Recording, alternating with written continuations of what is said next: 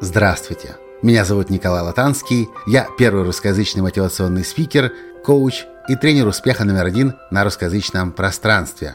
И сегодня я хочу пригласить вас в удивительное путешествие, где вы соединитесь с вашим высшим «Я», получите ответы от вашей глубинной мудрости, которая всегда была с вами, но могла быть до сих пор недоступной для вас.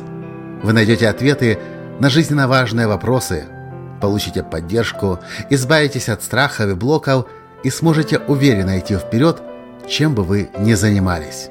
Работая с людьми по всему миру, я снова и снова обнаруживаю, что процесс, который мы сделаем сегодня с вами, один из сильнейших коучинговых процессов, который позволит вам получить мудрые ответы на волнующие, беспокоящие вас сейчас вопросы. В свое время эта техника помогла мне и продолжает помогать совершать гигантские прорывы в моем развитии, в моем успехе. И сегодня я с удовольствием поделюсь этой техникой с вами. Все дело в том, что на самом деле никто лучше вас не знает, какое решение будет единственно верным для вас. Все ответы уже находятся внутри вас, в вашем подсознании. И в этой медитации вы получите ответы на важные вопросы от мудреца. И этот мудрец точно знает ответ на тот вопрос, который больше всего беспокоит сейчас вас.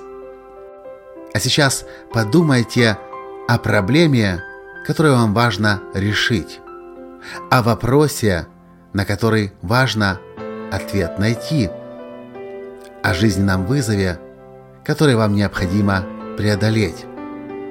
И это может быть все, что угодно.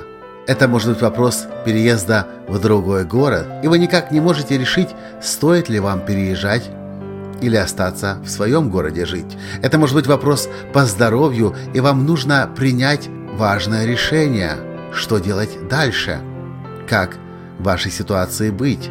Возможно, это вопрос денег, долгов. Какой вопрос беспокоит вас больше всего сейчас? И сформулируйте свой вопрос.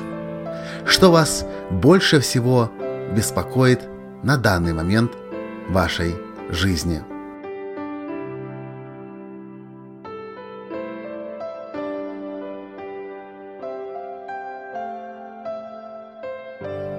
А сейчас подумайте, почему для вас важно найти ответ на этот вопрос, найти решение. И как могла бы измениться ваша жизнь, если бы вы знали ответ на этот вопрос? Ради чего сейчас имело бы смысл найти ответ на этот вопрос?